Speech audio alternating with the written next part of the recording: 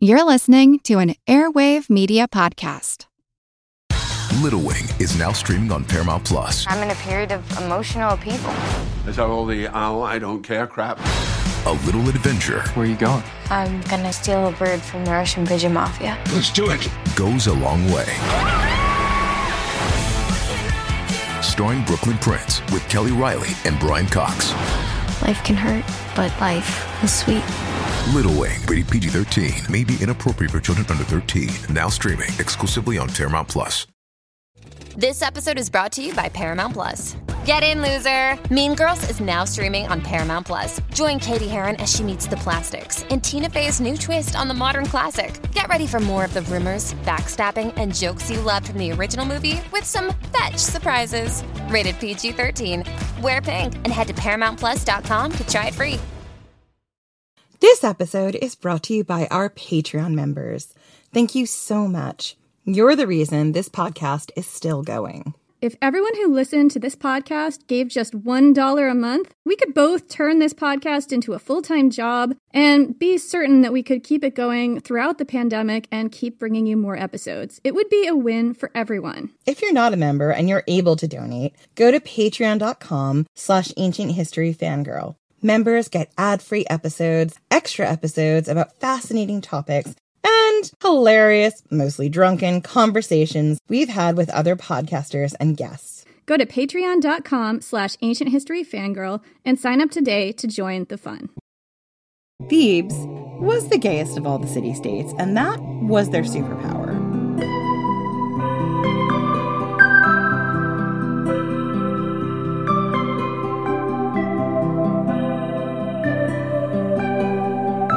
You stand in the rectangular enclosure, bounded by low stone walls, and survey what you have discovered. A tall lion stands in the center, its head alone over 6 feet tall and weighing more than 3 tons. Years ago, a gentleman antiquarian had discovered it, his horse tripping over the exposed rock while he rode on his grand tour. Before that, it had been lost for millennia. But the lion is not the greatest of the discoveries here. You and your team have been uncovering the next one, the men buried beneath the lion. There are 254, buried in 7 neat rows, as if standing still in an infantry phalanx of yore. With them in their graves, you have found hundreds of metal strigils for scraping sweat and oil from the skin, as well as the tiny bone eyelets from the laces of their sandals, cups to hold the final offerings to the dead. Their swords, their spears, were not buried with them. One imagines the living had better use for them. These bodies tell a story.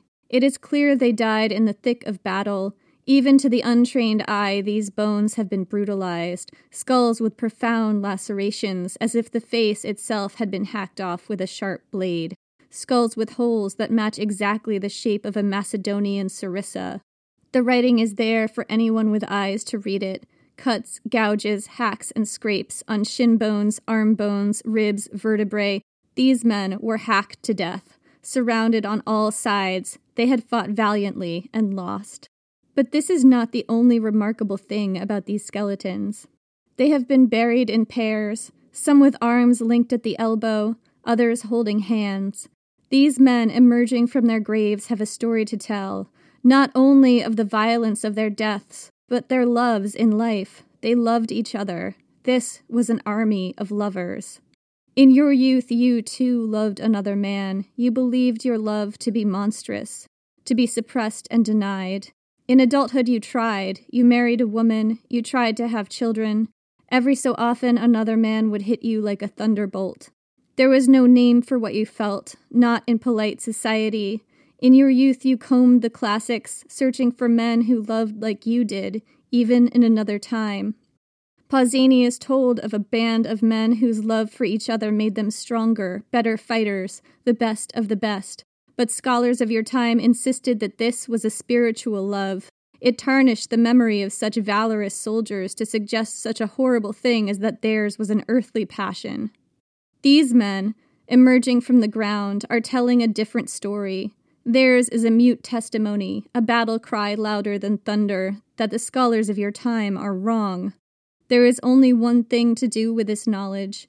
You will shout it from the rooftops. You will tell everyone you know.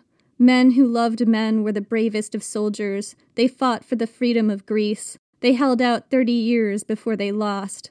Their love was the reason they held out for so long. The greatest of discoveries in this grave is not the massive stone lion. It is not the grave goods. It is not these storied skeletons. It is love, buried here for 2,000 years, now being painstakingly excavated. The love found here was more than spiritual, and it was more than honorable, and so is yours. I'm Jenny Williamson. And I'm Jen McMenemy. And this is Ancient History Fangirl. Should we just dive right in? Let's just dive right in, Jenny. I mean, we got a lot to cover, and it's a real good episode, this one. It's the first time we've had an episode this season that I didn't feel like sobbing in a corner. Okay. There are dark parts to this episode, but this is probably our latest and best episode of the season. I'm from the U.S., so is Jen, although she lives in the U.K. now. In the U.S., gay people in military service has historically been a matter of controversy. In 1982, a specific law was put in place that banned gay men and women from serving in the military. But prior to that, being gay was actually a crime. And if it was discovered you were gay, you'd just be discharged. In 1993, Bill Clinton enacted the Don't Ask, Don't Tell policy that basically forced LGBTQ people in the military to stay closeted.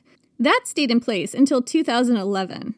That's only 11 years ago. Just think about that. And trans people are still dealing with this. Under the Trump administration, trans people were again banned from serving in the military. That ban was lifted in 2021. But who knows what will happen in the next administration? And if trans rights to serve go, how long will the rights of gay and other gender non-conforming people last? We live in a country where LGBTQ people's rights to serve in the military is used as a political football, up for dispute and debate, and that is super fucked up. But it wasn't always this way, Jen. All right. Sing to me, Muse. I will sing to you of a better time. In a different time, in a different place, being gay in the military wasn't considered a drawback. In fact, it was an advantage. Still is! It still is, obviously. But it was considered an advantage by the society around them. The time was the 300s BC. The place was Thebes. And in this place, in this time, there was an elite military force, the best of the best, super elite special ops shock troops, and they were gay. They were so gay. And that was by design. Being gay made them better fighters. It made them stronger. It made them more effective. It made them strong enough to break the iron-fisted control of an oppressive regime that had held Greece in its grip for centuries prior, and to hold out against a second iron-fisted regime that was trying to take it over. And today, I'm going to tell you all about it.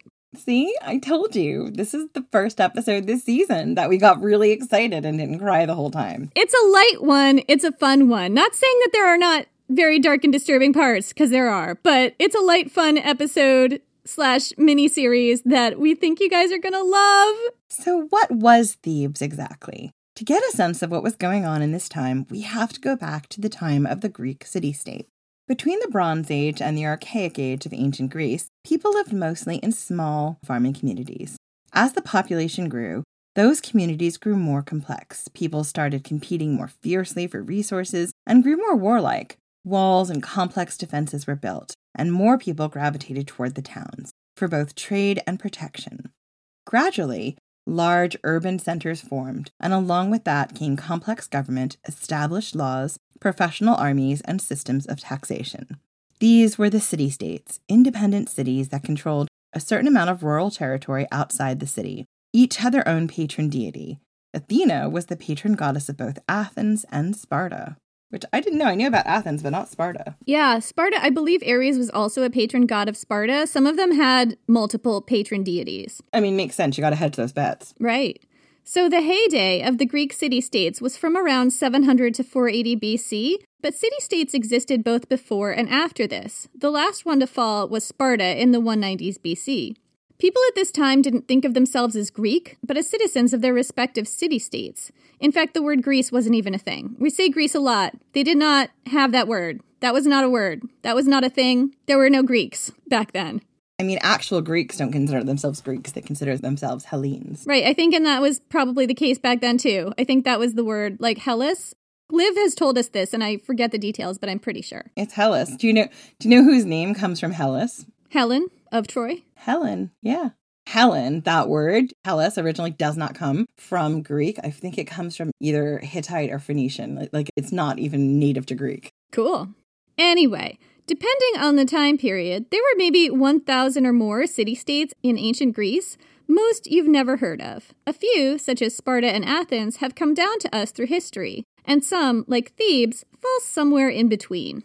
Thebes was, in its day, one of the most powerful city-states, up there with other local superpowers such as Athens, the brainy one, Corinth, the party town, and Sparta, the scary one. They were the scary one. They were the scary one, and we're going to tell you why. Oh, you will know all about it by the time this 3-part series is done. So the city-state of Thebes was in Boeotia, in central Greece, about 44 miles northwest of Athens today. Its earliest record of settlement is from around 3000 BC, and the city grew in prominence during Mycenaean times, around the 1400s BC, making it about as old as Athens. Thebes today is a town called Theba. It's a fairly small town, nowhere near the stature of Athens, although it does have ruins and a museum. Here's the thing, you can drive through it today and kind of miss it.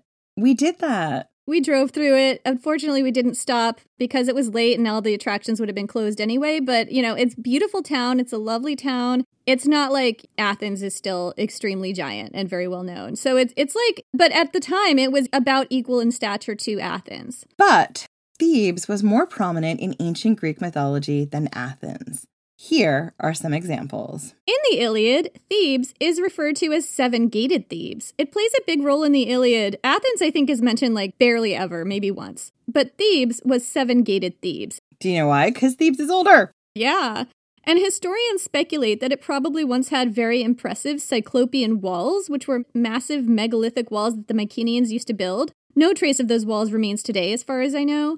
Thebes also had multi-story palaces, aqueducts, and extensive trade. Thebes was the place where the Greek hero Cadmus founded the Cadmea, the mighty citadel of Thebes. This was a legendary story, but the Cadmea was a real place, with ruins you can still see today. Thebes was also the place where the mortal woman Semele was burned to death by Zeus when he revealed his true form to her. Zeus then ripped her baby out of her womb and stuffed it into his thigh, by which I absolutely mean his ballsack, and then gestated it there, and eventually that ballsack baby grew up to be Dionysus. Fun fact, Semele is the daughter of Cadmus. It's all linked. And speaking of our Lord and Savior Dionysus, we're going to talk about King Pentheus, he of the Bacchae fame, who was also Dionysus' cousin. That legendary play, The Bacchae, where the severed head of Crassus made its community theater debut, we all remember that. King Pentheus was the king of Thebes. Oedipus's parents, Jocasta and Laios, were king and queen of Thebes. Oedipus killed his dad, married his mom, became king of Thebes, and things basically went real downhill from there. Heracles was strongly associated with Thebes. Thebes was his hometown, and Heracles was their patron god. Thebes was the center of the cult of Heracles in ancient Greece, and many of Heracles' exploits in his mythology centered in and around Thebes. By around the 700s BC, roughly 4 major superpowers had emerged from among the 1,000 or so city-states throughout Greece. Those were Athens, Corinth, Sparta, and Thebes. And I'm just going to talk a little bit about what each one was like in a little bit more detail. Athens was the brainy one. It was a major center of learning, literature, philosophy, and the arts.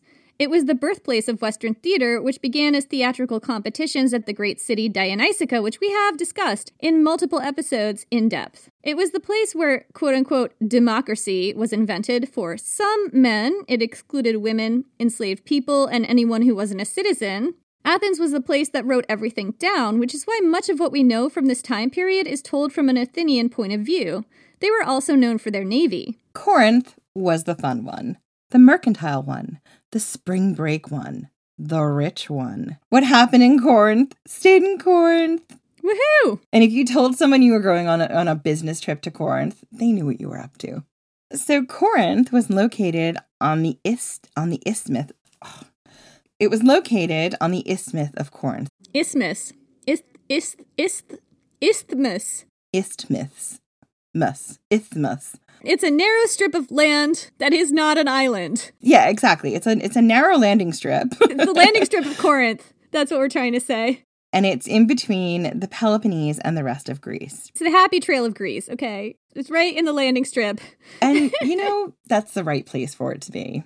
So, Corinth was known for having the most beautiful, skilled, and expensive sex workers. Its red light district was up on the Acrocorinth, a giant fortress on a huge rock promontory that loomed up above the rest of the town like a giant's tooth, accessible by a multi-kilometer switchback trail reaching up from the sea. Think of the Acropolis, but higher and more impressive, and more of a fortress than a temple area. This was Corinth's downtown. And you really had to want to get up there, because it was not that accessible. Like, that's the impression. I haven't been there, but I can't wait to visit. Me either. I'm so desperate. Next time. Sparta was the scary one, the militaristic one. And to be clear, all the city-states were militaristic. They were always fighting each other, trying to take each other over, double-crossing, and teaming up to stab each other in the back. Sparta was the one that oriented every single aspect of its society to maximize military toughness at the cost of everything else. By 650 BC, Sparta was the undisputed military power in the region. And who was Thebes?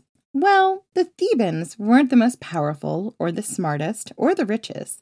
They were kind of considered a bit slow and uneducated and rustic by the other city-states, especially the Athenians. But let's be honest, the Athenians thought everyone who wasn't them was like that because they're snobs.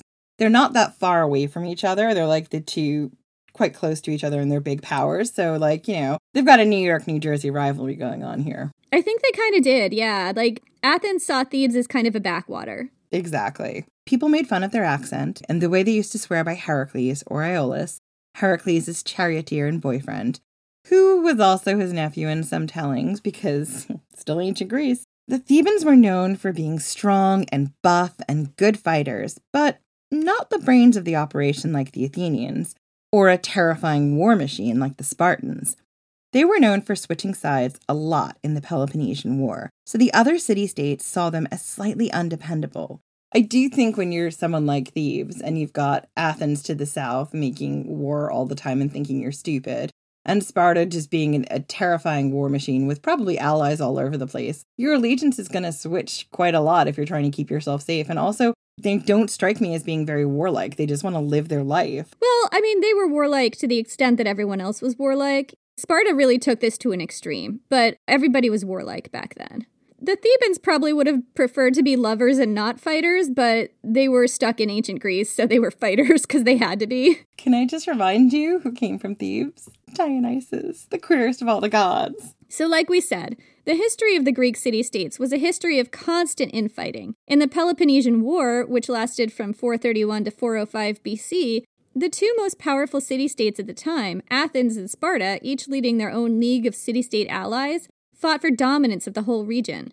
In that fight, Thebes allied with Sparta. That conflict ended with Sparta in charge, holding an iron grip on the rest of Greece, backed by endless money from the Achaemenid Persian Empire, which had its own reasons for wanting Sparta in charge, which I'm not going into right now because it would be its own 7-episode arc, not going to do it. The Spartans put a gang of pro-Spartan oligarchs in charge in Athens, gutting their beloved democracy. They were called the 30 Tyrants.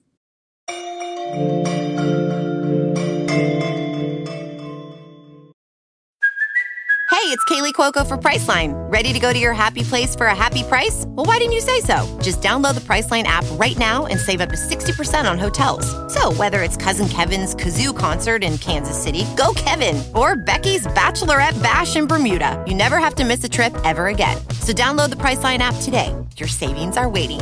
Go to your happy place for a happy price. Go to your happy price, Priceline. Hello everyone, Takuya here. And I'm Gabby. And we are the hosts of History of Everything, a podcast which you can probably guess by the name is, well, I mean, it's about everything. Do you want to know why people thought potatoes were evil and would give you syphilis? Are you curious about all the stories of the terrible and stupid ways that people have kicked the bucket over the years? Do you want to hear tales about all of the different badasses of history and the lives that they had brought to life? Well, if so, then look no further. History of Everything is just the right podcast for you. It's available on Spotify, Pandora, and anywhere else that you get your podcast from. Join us for some fun and just see how weird and wacky history can be.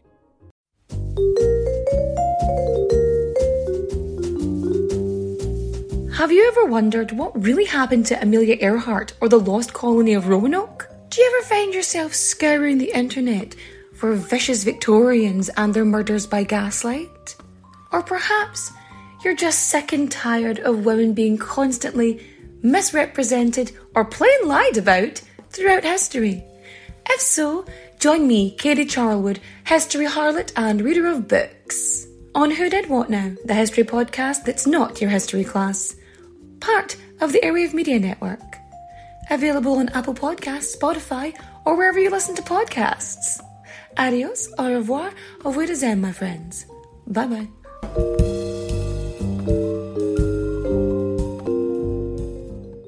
I'll be seeing you. Our story about the Sacred Band of Thebes begins just about 23 years after that conflict ended. The time was 382 BC. Thebes had been aligned with Sparta, the militaristic and very frightening winners of the Peloponnesian War. And for a while, they stayed allied with Sparta. But eventually, some people in the Theban ruling class, the younger, more progressive, pro-democracy, if you want to call it that, faction, decided they wanted to align themselves with Athens instead. You know, they were like, hey, democracy, not for all, but for some. Bearing in mind, we're talking about them like they're the young progressives, but this is progressive for ancient Greece, so probably not that progressive by our standards. Exactly. It all came to a head on a hot summer day in Thebes.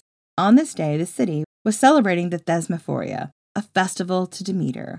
All men had to leave the Cadmea, where the rites took place.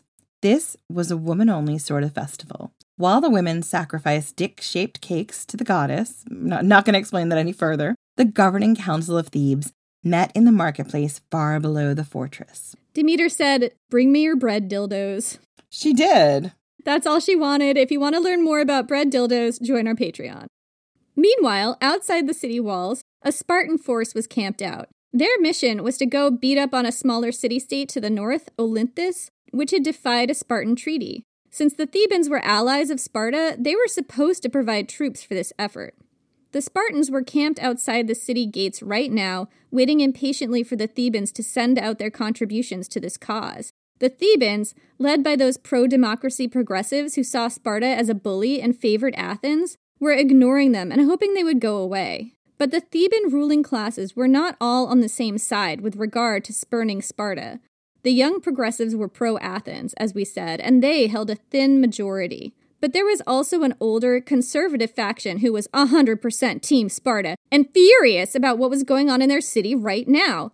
They didn't like that they were losing power and influence to these young upstart progressives, and they figured what those progressives needed was a good old-fashioned Spartan smackdown. Good old-fashioned ass-kicking. Yeah. So the conservatives, led by a guy named Leontiades, made a plan with the Spartans outside. Eventually, the Spartans started to march off north, giving the appearance that they'd finally given up.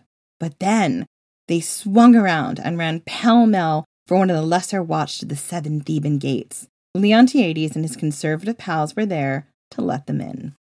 It was a hot day. It was so hot, you guys. It was so hot. It was so hot. Everyone was all oiled up and sweaty and naked and in their houses. They were not paying attention. And singing and participating and drinking a little bit. The women were by themselves in the Cadmea doing God knows what with their dick cakes. So as we said, only women occupied the Cadmea. Those not at the festival were taking refuge from the heat in their houses. The progressive ruling government was meeting in the marketplace outside the fortress and quite a bit below it. Nobody was expecting the Spanish Inquisition. I mean the Spartans.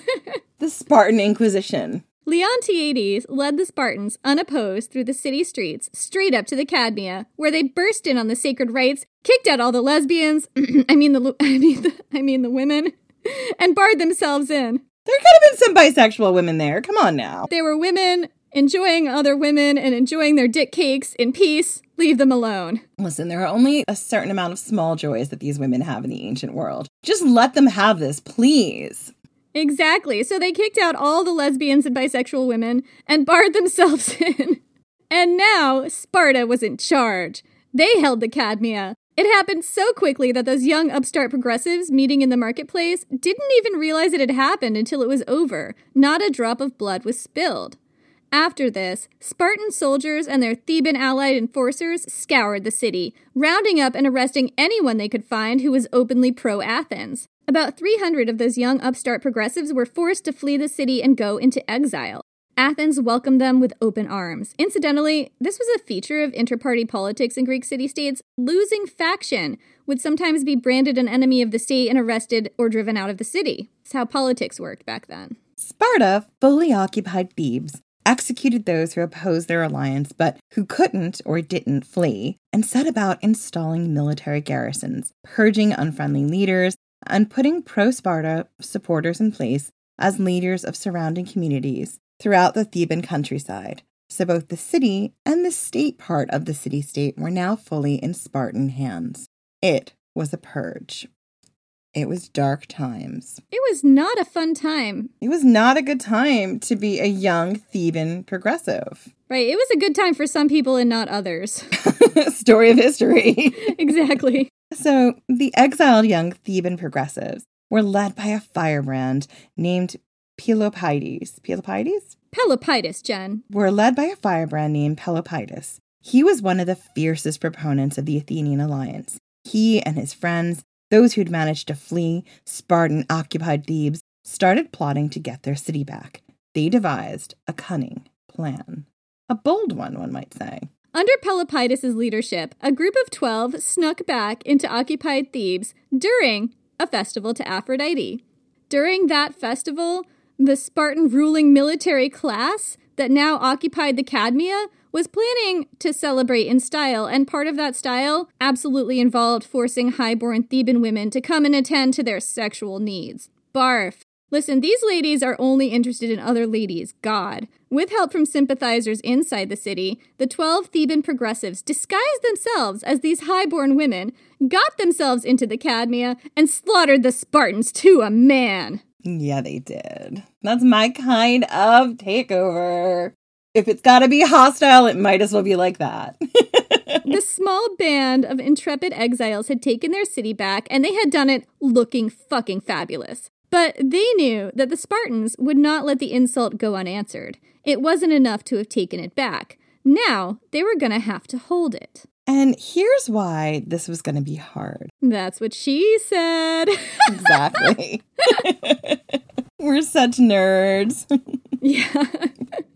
Anyway, so we were talking about why it was going to be hard to keep those Spartans from penetrating the city once again. Those impenetrable penetrators. The Spartans were the ultimate impenetrable penetrators, okay? I know they were. So we told you earlier that even among the very militaristic Greek city-states of the classical era, Sparta was the scary one. All the city-states were warlike, but the Spartans had elevated war to permeate every aspect of their society. Everything about their culture was oriented toward building a strong, focused, battle-ready, and undefeatable population. They honed the bodies and minds of all their citizens since childhood, both men and women. It started in infancy, where the Spartans, allegedly, abandoned at birth babies with disabilities or health issues, or babies who were just judged weak, because they were all about those eugenics. Yeah, and I'm not 100% sure on this. I haven't done a deep dive, but it seems to be that it wasn't just babies born with a, health condition or disability. It's just like if they didn't cry hard enough. Their grip wasn't firm enough. Right, exactly.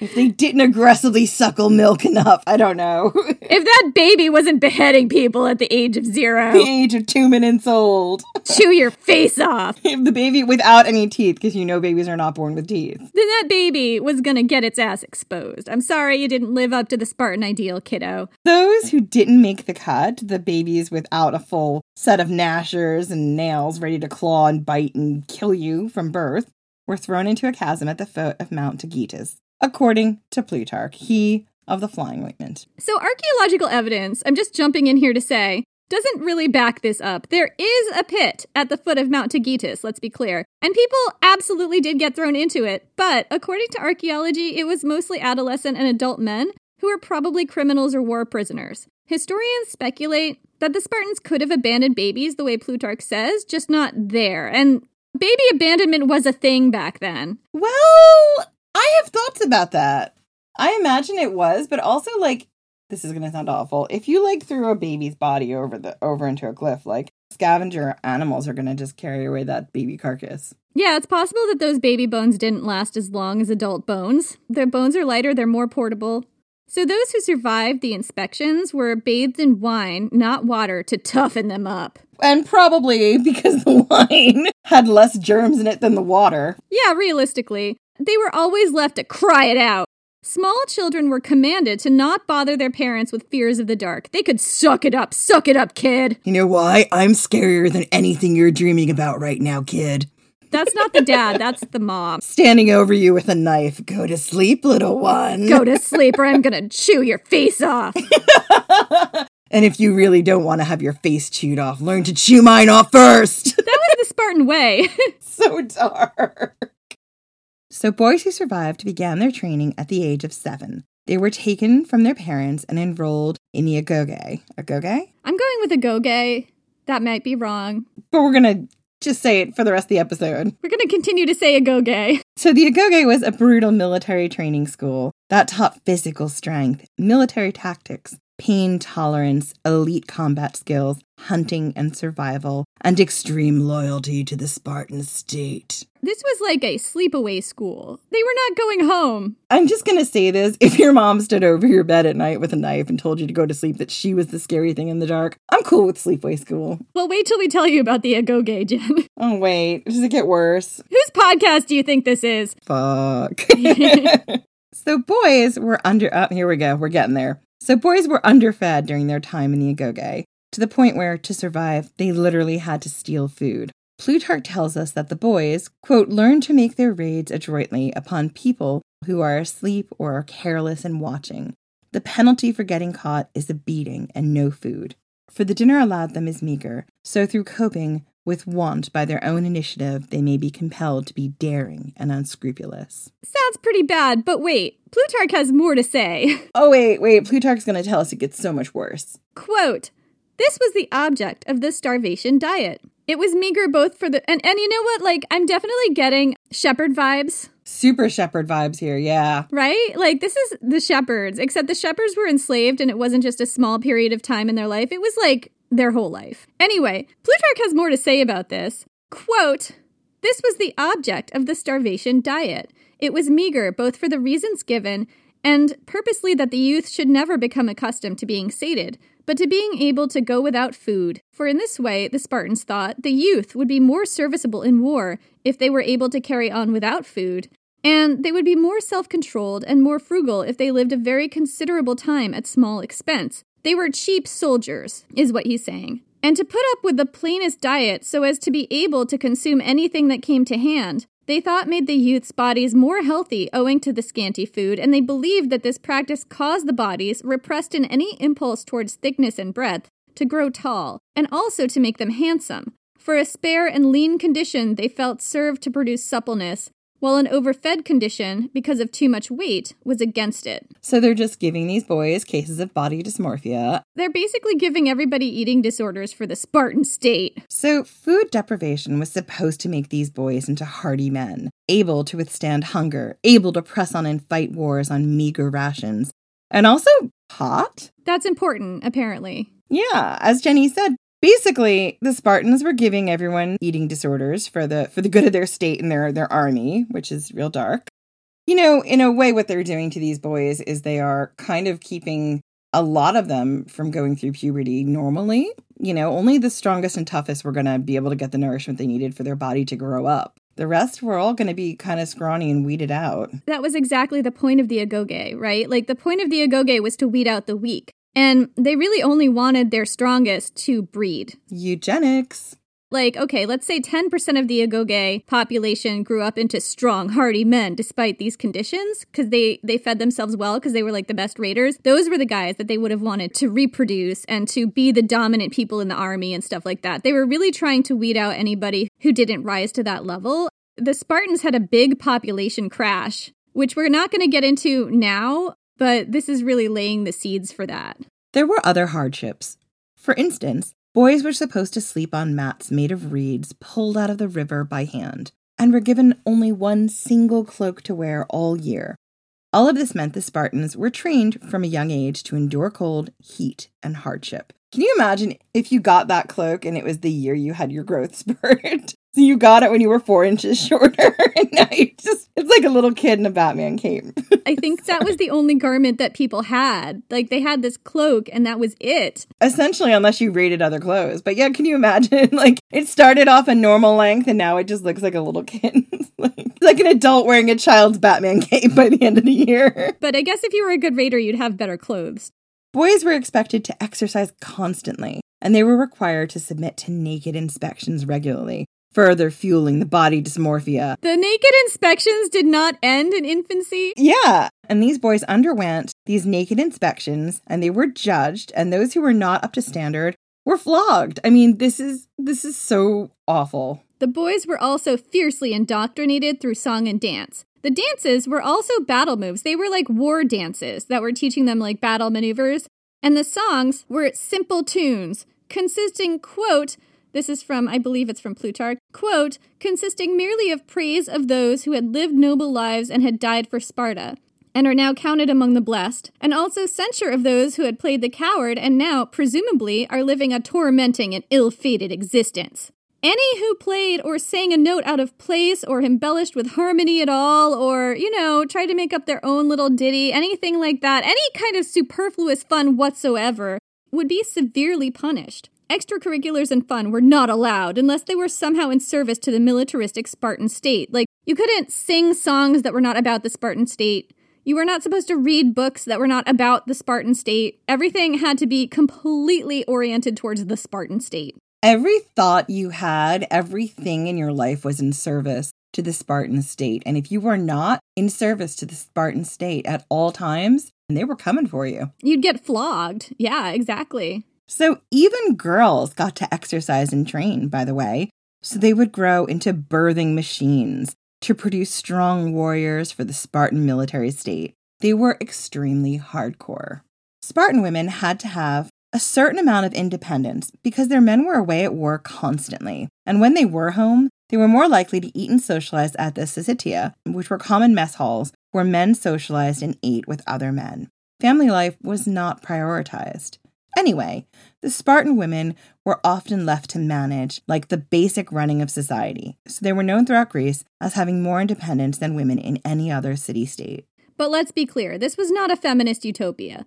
Women in Sparta were mainly expected to be healthy and strong so they could be hardy and healthy wombs for the Spartan state, birthing strong, strapping sons for the Spartan war machine. That was their entire purpose in life. They had to keep the fucking state going and pretend like that's not what they were doing while their men were out at war. You also have to do all this unpaid, unacknowledged labor of keeping the trade going, even though your husband's really the boss, but he's never here. So that when we come home, our mess halls are filled with food and beer and we can hang out and ignore you again until we put a baby in you. I think you've nailed it. Oh yeah, that's the feminist utopia I want to live in. That's the feminist utopia we all dream of, really. To be ignored by our husbands while providing them with all of the sustenance. I mean, to be fair, it's probably better than being a woman in Athens. That is accurate. So anyway, at the age of 20, Spartan boys graduated out of the younger grades of the Agoge. There were grades. Men weren't really out of the Agoge until like the age of 30. But at this point, men were considered at least physically adults. They could vote in the assembly and serve in the military, although they weren't full citizens yet,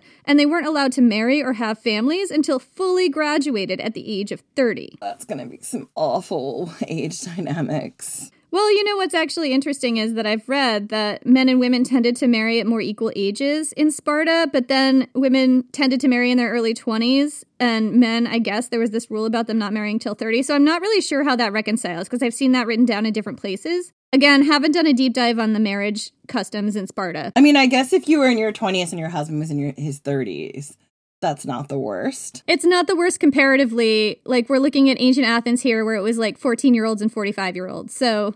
And it's at this point that young Spartan men could be chosen for special missions. Some were chosen to serve on the Hippias, a 300-man-strong elite cavalry cohort, in which each one of 3 commanders chose 100 men. The idea was to create a rivalry, as each group of 100 would be fiercely loyal to the leader who chose him and be bitter rivals to the other 2. Rivalry between the 3 groups was encouraged. The men were supposed to watch each other and report for instances of less than the toughest Spartan behavior to their supervisors. That kept the entire elite force on their best behavior. Everybody's a tattletale! It was an elite fighting force built on rivalry and paranoia. The Spartans built their perfect soldiers from birth, indoctrinating them into the Spartan state from a young age, drilling them in the arts of war until they were a single, one-minded fighting force that could execute military maneuvers with hairpin precision. Their elite 300-man special ops team had been fiercely indoctrinated since childhood toward war in a brutal regime that stamped out all fun, all frivolity, absolutely anything that wasn't dedicated to the Spartan state. By the time they reached the age of 20, each Spartan warrior was an unstoppable killing machine. The toughness of these warriors was Sparta's secret weapon. But the Thebans had their own secret weapon. What was it, Jenny? It was gay love! Oh. This is the swooniest episode I've ever done. It's so romantic. Again, this is the first time I've had a smile on my face recording an episode this season. You guys, it's true. It's actually historically accurate. It's not just me making shit up this time.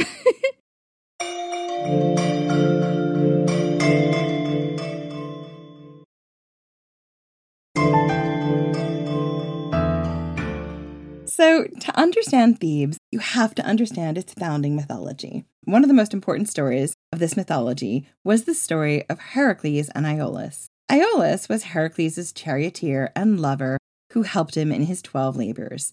He was also, in some tellings, as we've mentioned, his nephew. So, this relationship between Heracles and Iolaus was a classic Erastes-Romanos relationship, with a little incestuous twist thrown in there, maybe. Heracles was the Erastes, he was the dominant one, both physically, age-wise, and of course socially. And the Thebans revered this relationship.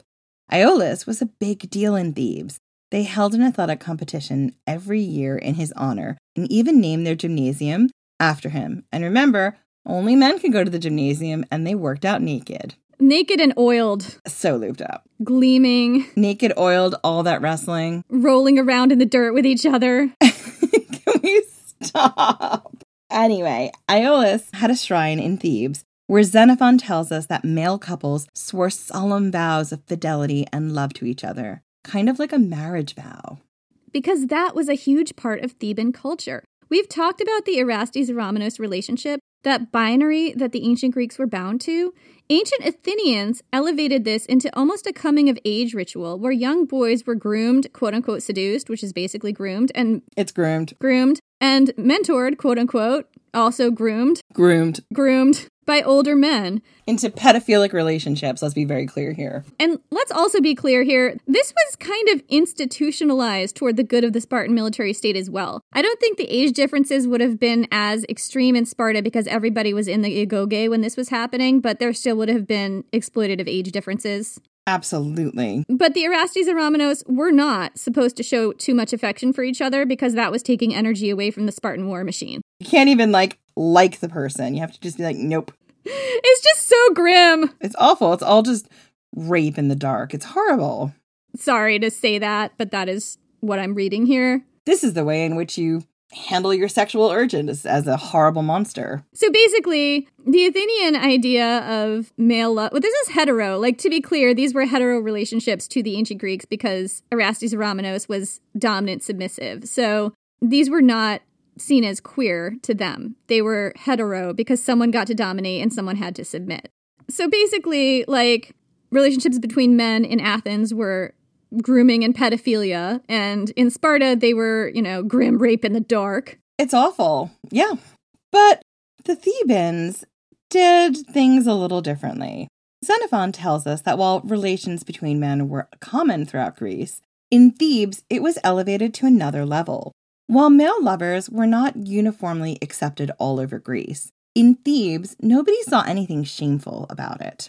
It wasn't that people thought it was shameful to have sex between men, as long as everybody knew who the Erastes and the Romanos was, but like being affectionate and loving each other in public was what was shameful in some areas, you know, but not in Thebes. Not in Thebes, and I think what we're getting to with Thebes is the age difference we're talking about here is not going to be quite so unequal. We get into that because that's a complicated question.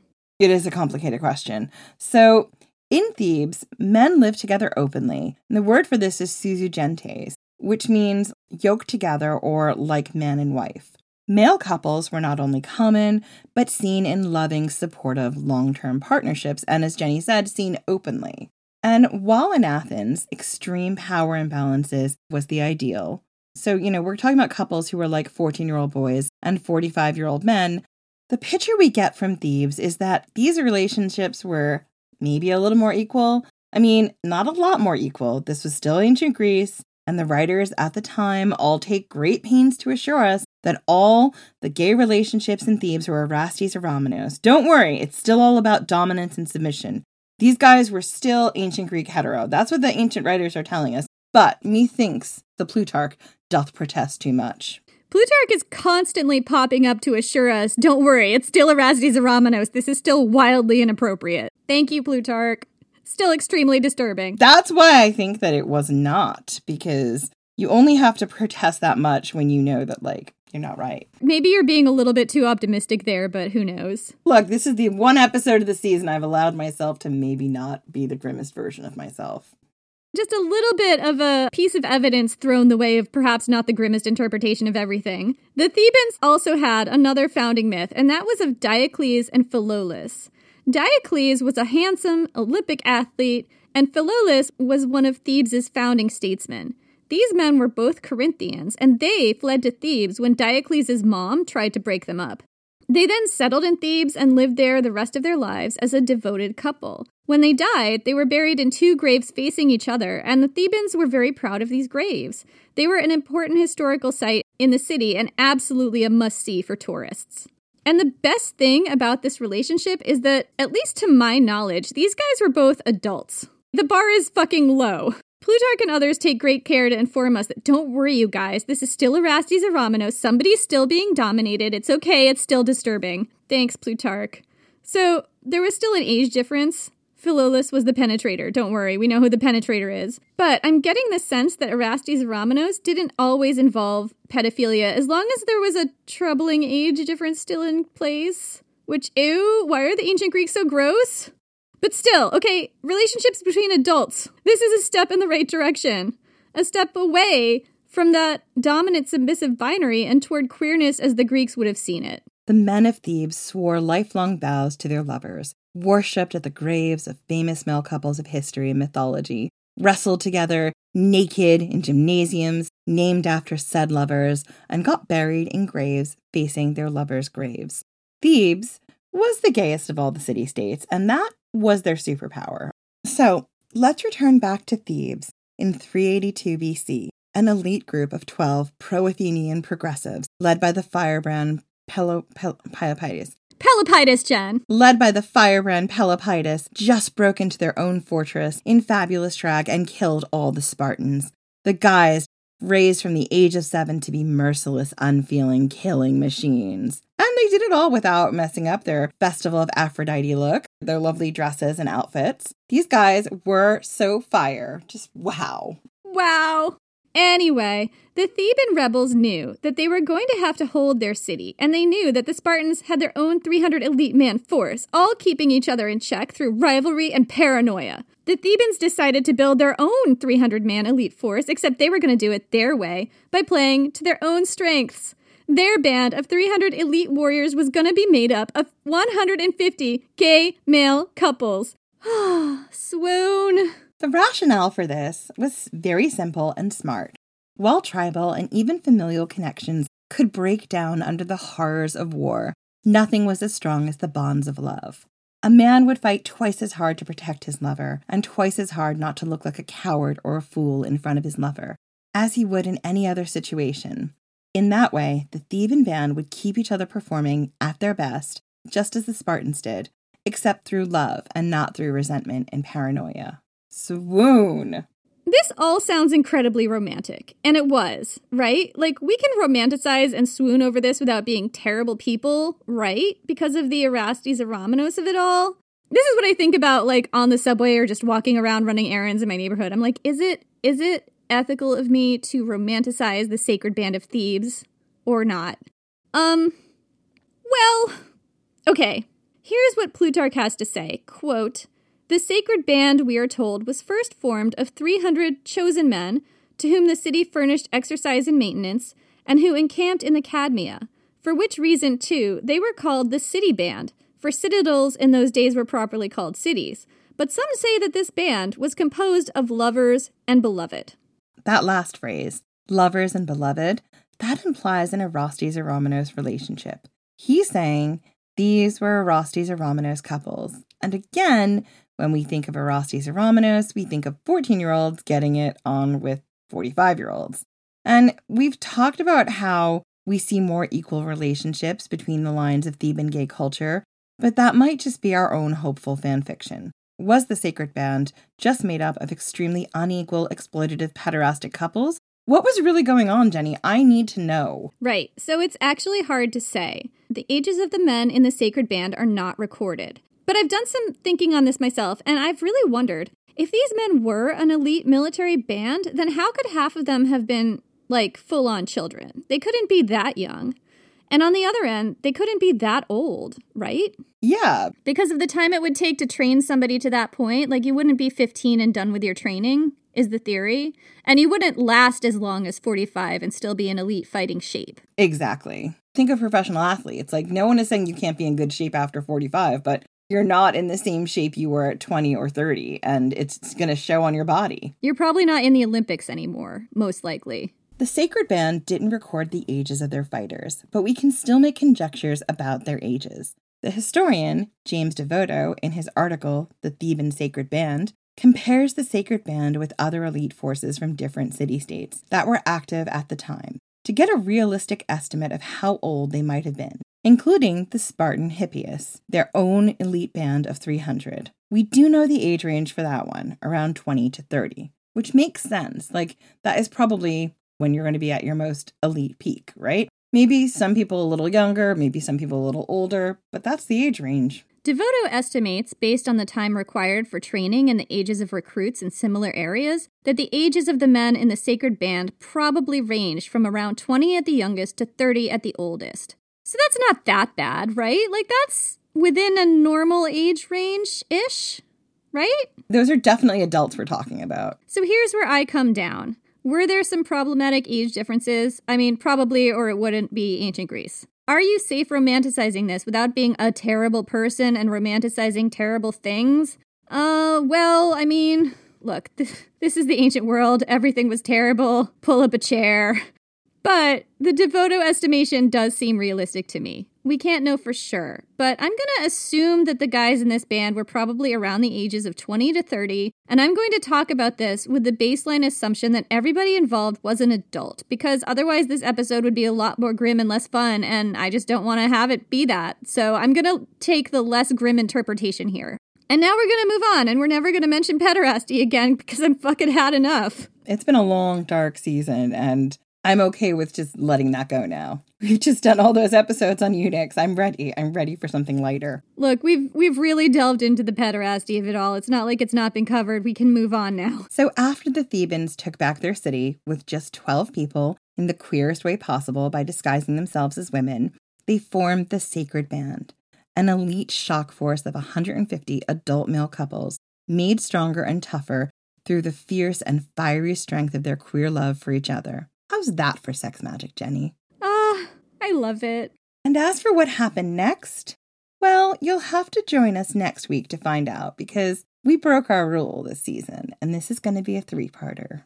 So that's it for this week. Catch up with us next week on Ancient Hist Fan on Twitter or Ancient History Fangirl on Instagram and Facebook. We have some patrons to thank, and you can join our Patreon at patreon.com/ancienthistoryfangirl, where you will get extra bonus episodes and content and us just being silly. And we're thinking about introducing a new program where we have you guys ask us anything and then we answer your questions. We haven't implemented it as of this recording yet, but maybe by the time this drops, who knows? So who do we have to thank this week? Madison Ulrich, Roxy Sullivan, Live Reisinger, George Bull McLean, Tori B, Jordan Day, and Daniel Casey. Thank you so much for your support, and we will see you next week.